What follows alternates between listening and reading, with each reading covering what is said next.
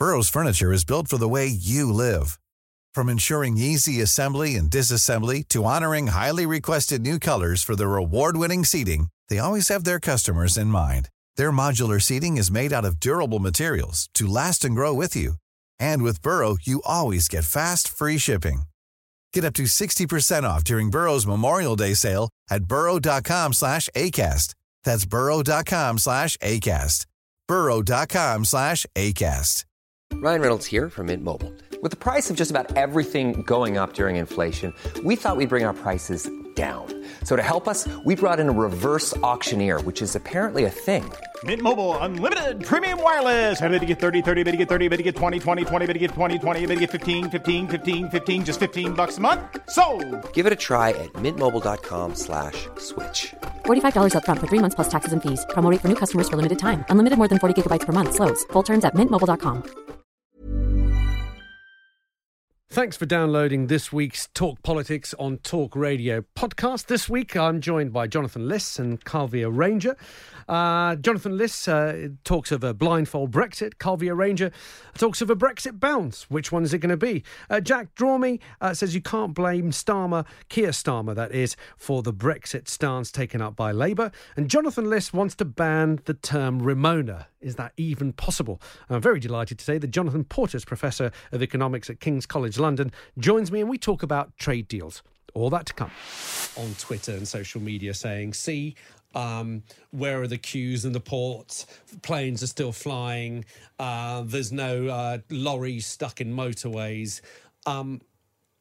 Jonathan, they conveniently forget that nothing has actually changed. We are in a transition period. Why are they putting out these messages, in your view? Either they're morons or they're liars, probably both, in many cases. We need... I don't get a direct answer. So look, people, as we know, the transition period, this is actually quite funny, isn't it? Because the transition period was argued for tooth and nail by Remainers. David Davis... in his cockiness at one point said, well, we'll do the EU a favour by maybe we'll allow them, if we're being kind, we'll let them have an implementation period. We would not be ready to move on to the future relationship right now.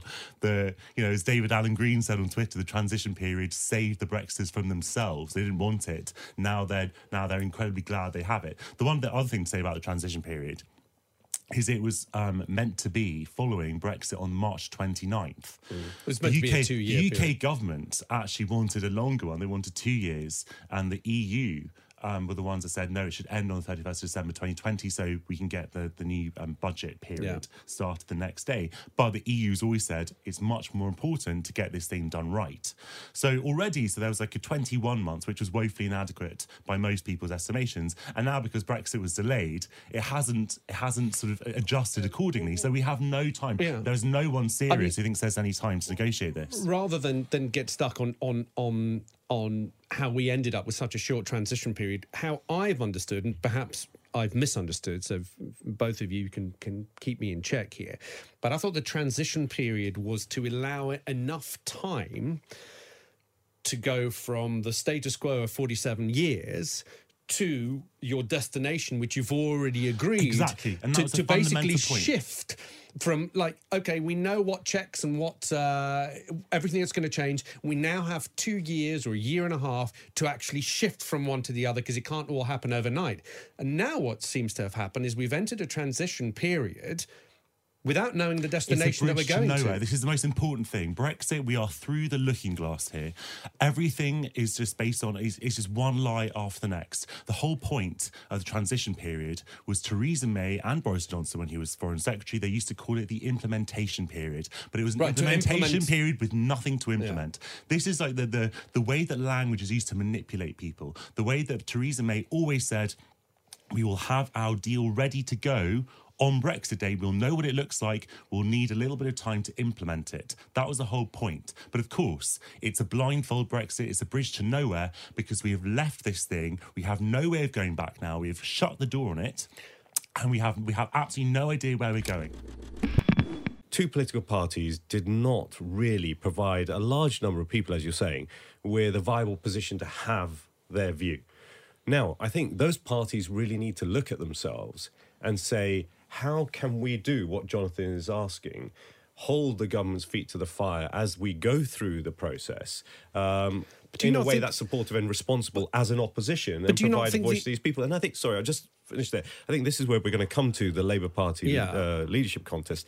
This is the fundamental essence of where the Labour Party should really be thinking about how it wants to represent the right argument that says we are leaving the EU, but let's make sure that the government is held to account. We're going to get to that in a second. But interestingly, though, I asked you, how do you bring the country together?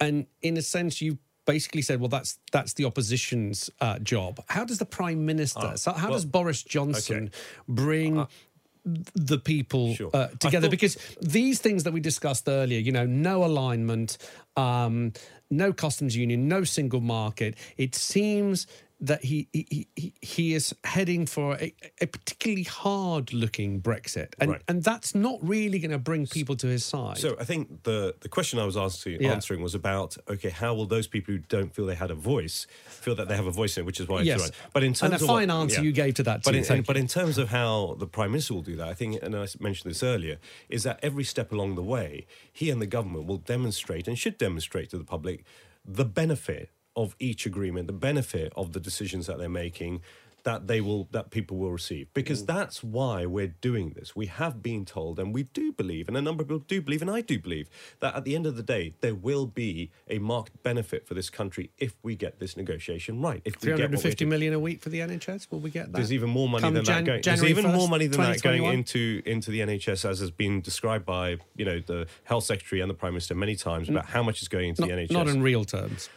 There's money going in. There's money going in, but there's not 350 million a week in real terms. Let's be clear about that. Let's be honest. The question here will be about the benefits that people will receive and this country going forward, which, after stagnation, economic hold, businesses not growing, because of political wrangling, because we haven't moved forward, even if we just take that away, before we get to the point that Brexit will now add to it, you can see the investment increasing. You can see actually property values changing. We can see there has been a post-Brexit bounce to the UK economy. And I think this is going to continue. And that is where people will see benefit. What we actually comes down to is money in people's pockets, better public services, and quality of life. That's what people want to see, whether it's from Brexit, whether it's from the government. Boris Johnson and the government have to now demonstrate that that is what's going to happen with each decision that they will make as they go along. We've had a tweet, just as you've been on air now, from Mark, and he says, Starmer is the architect of Labour's Brexit policy, which provided such a catastrophic general election. I can't see Labour moving forward with Starmer in charge. Do you think that that's the biggest issue that Keir Starmer has to face in this Labour leadership election? It would be absolutely wrong to blame Keir alone for the catastrophe that was Brexit. Absolutely wrong. Well, he was shadow Brexit secretary, though. Yeah, but after all, it was the party conference last year who embarked down a path in terms of a second referendum, which, to say the least, did not prove to be popular in the country. And I know there are those critics, and some of them, to be frank, ill-intentioned critics, who seek to blame Keir for the catastrophe over Brexit. And I think it was a catastrophe. There's no question of that, and I don't hide from that. But that's not a view I share for one moment. A question from Jonathan Liss. Hi, Jack. How important do you think Brexit will be for the leader? Do you think it'll be possible for Labour to win an election on other issues, or do you think that Brexit will continue to dominate for the foreseeable future? I think realistically, Jonathan, those who think that it's all done, they live in a dream world. I think the issue of Brexit will continue to hang over our country and our politics for some considerable period of time. On a very basic level, yes, we left yesterday, on Friday, but the transitional period goes on till the end of this year. So I think inevitably Brexit will continue to be absolutely central. I just don't think it will be Brexit alone. I think crucially going forward, it's what kind of country do we become at the next stages? And again, I grit my teeth when I say this, Jonathan, but I think the Tories have been quite smart about how they have conducted themselves thus far in government seeking to empathise. I've never heard so many Tories use the language so often of the working class. But it is about what kind of country we become. And on the one hand, can Boris Johnson deliver? And I have to say, for a whole number of reasons, I think there are grave reservations about his capacity to do that. But on the other hand, we can't simply rely upon a negative, i.e. he progressively failed to deliver, particularly the promises he made to those left behind and the Red Wall constituencies. We can't just rely upon him failing to deliver. It's about who we are, Labour's positive offer, once again a party of government. And we did it before. We rebuilt from the ashes back in 1983. I remember it being said that a Labour government would never be formed again. And then we won in 1997 with a 179 majority. We can do it. Who was it who said, yes, we can? We can do it, but we've got a formidable mountain to climb at the next stages. Aidan on Twitter says, all the Remoaners to accept we have left. Accept it and move on to make Britain great again. Can we ban that word, please? Remoaners. The Remoaner word. It was...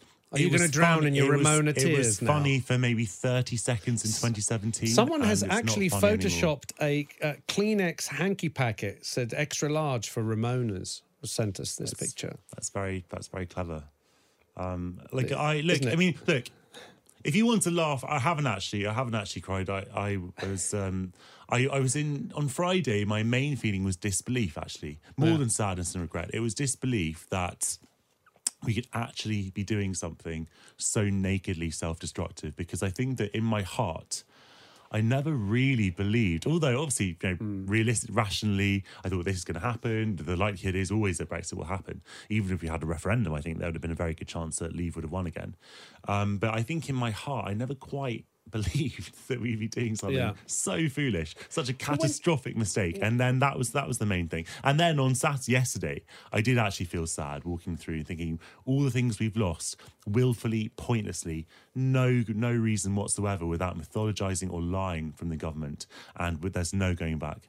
At least for the foreseeable future. Matthew on Twitter says, as a Remainer, I just want it to be done right. If it gets done wrong, I shudder to think of what could happen. And then here's one that sort of made me think. He said, Archie on Twitter says, I worry Remainers whose inflated ego will not allow themselves to accept they have lost will now turn on their own country. They will do anything to damage the economy, jobs, and promote the breakup of the UK for the sake of their ego, purely so they could say, I told you so. I mean, it's so pathetic, this argument, that someone sitting in a radio studio or writing a column for a magazine is going to have more power over our economy than the actual government. Look, if the economy goes over the wall, it's not going to be because of a Guardian op-ed, I can assure you. It's going to be because the government cares more about identity, the imagination, about this curious concept of sovereignty, which doesn't actually mean very much, over the actual lived experience of people, over people's real livelihoods, over their jobs. That will be why the economy goes over the wall, not because we want it to. That's simply not. No one wants the economy to go over the wall, by the way. I was fighting for the single market in 2016. We went to court to try and force the government to have a vote over the European Economic Area, for example. That was all to play for. The government had all the chance in the world to compromise. They failed to do so. And now, just as Remainers, I'll be the first to accept if the economy does really well, for example, if prosperity rises. It's now time for Brexiters not to blame the EU, not to blame Remainers, not to blame migrants, but to actually take responsibility for their own actions, for their own decisions, and to own it if it all goes pear-shaped. The government's own analysis shows that even a comprehensive deal with the US, China, India, and a bunch of other countries wouldn't make up more than, on a most optimistic reading, maybe a fifth to the tenth of what we'd lose from moving to a much looser relationship with the EU. So I think arithmetically it doesn't add up. I think, though, perhaps the other more important point is, well, what are these deals that we're going to get with the US, etc.? I mean, we probably can make a trade deal with the US, but just like our trade deal with the EU, it's going to reflect this asymmetry in negotiating power. That they're bigger. They are much, much bigger, and they are going to write most of the terms of that agreement. So if we decide to rule out things that they care about, like pharmaceutical prices for the NHS or agricultural standards out of the agreement, then at the most it's going to be a limited agreement. And I think there's a really more important sort of geopolitical point here, which is that the vision of the and again, this is very much consistent with what a lot of people on the Brexit side have been saying, that we should have independent sovereignty. We should be able to make our own regulations. We're not going to be dictated to by the Europeans. We're not going to be dictated by the US either on things like food safety or whatever. We'll make our own way, and we'll make trade deals on that basis. Well, the answer is you may be able to make some trade deals on this basis, but they are going to be pretty limited. They're not going to do much for you economically. And is that really a realistic strategy in a world where you have essentially at the moment 3 very large economic regulatory blocks? Which is the US, China, and the EU. Yeah. Let me we ask want to you, be outside of all of those 3. We have to accept we're going to get squashed. But let me put to you, I know my producer's forcing me to have a break, but before we move on, I want to ask this, because I had a Conservative MP for St Austell and Newquay, Steve Double, was on earlier, and I put this very question to him and said, how are we going to get a good enough deal when we're smaller? We're smaller than China, we're smaller than the EU, we're smaller than the US. And his answer to me was, we're the 5th, 6th largest economy in the world. We have got things that people want. We're a powerhouse. We are X, Y, and Z. He was basically saying, look, size doesn't matter. It's what we can contribute. It's the fact that other countries want to do business with us. They want access to the UK. What about that point? It's true. I mean, we're not going to stop trading with both with the EU and the rest of the world. That's absolutely right. Countries will still want access here. It's just a question of how much damage do we do if we have significant increases in trade barriers with some countries. Take the British car market. The British car market is an important market. Countries, other auto manufacturers will still want to sell cars to Brits. But I think we all know that if it hadn't been for the single market, you would not have the Nissan plant in Sunderland and other car plants. Now, that's not going to go away overnight. But over time, does the UK become a significantly less attractive place to locate, to do business, to produce things than it would be if we remained in the single market? It's very hard to find a credible economist who doesn't think that will be the impact. But how do you win those people back? How do you win those people who feel like they've won something that they can't quite describe what it is without using such huge generalizations? But how do you get those people back on side? Well, in my opinion, I want to ask you the same question. It was kind of of a different nature, but in my opinion, education is power, and educating people, keeping them informed.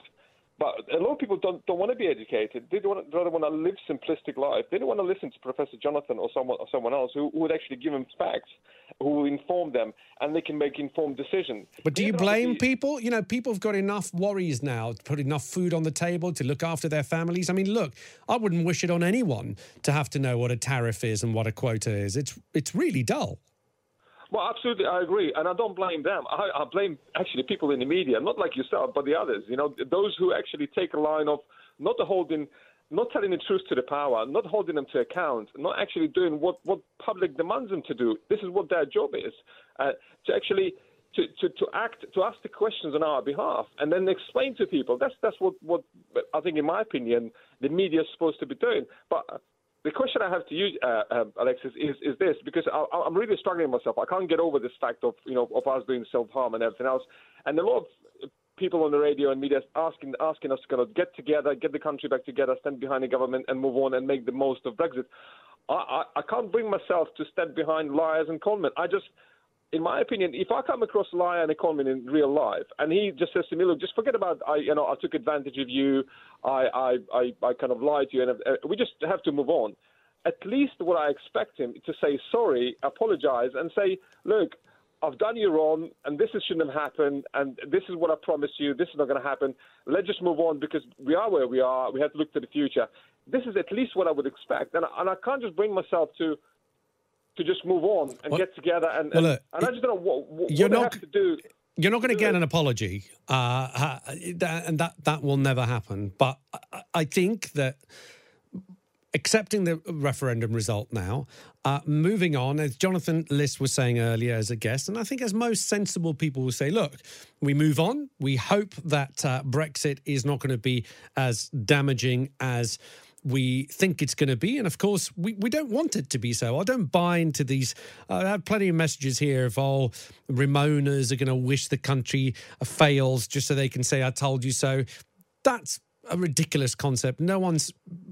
I don't believe that people are stupid enough to wish self-harm in order to prove a point. Now, again, I know that this is opening a different can of worms, but I think what you and I and others can do is just keep holding the government to account.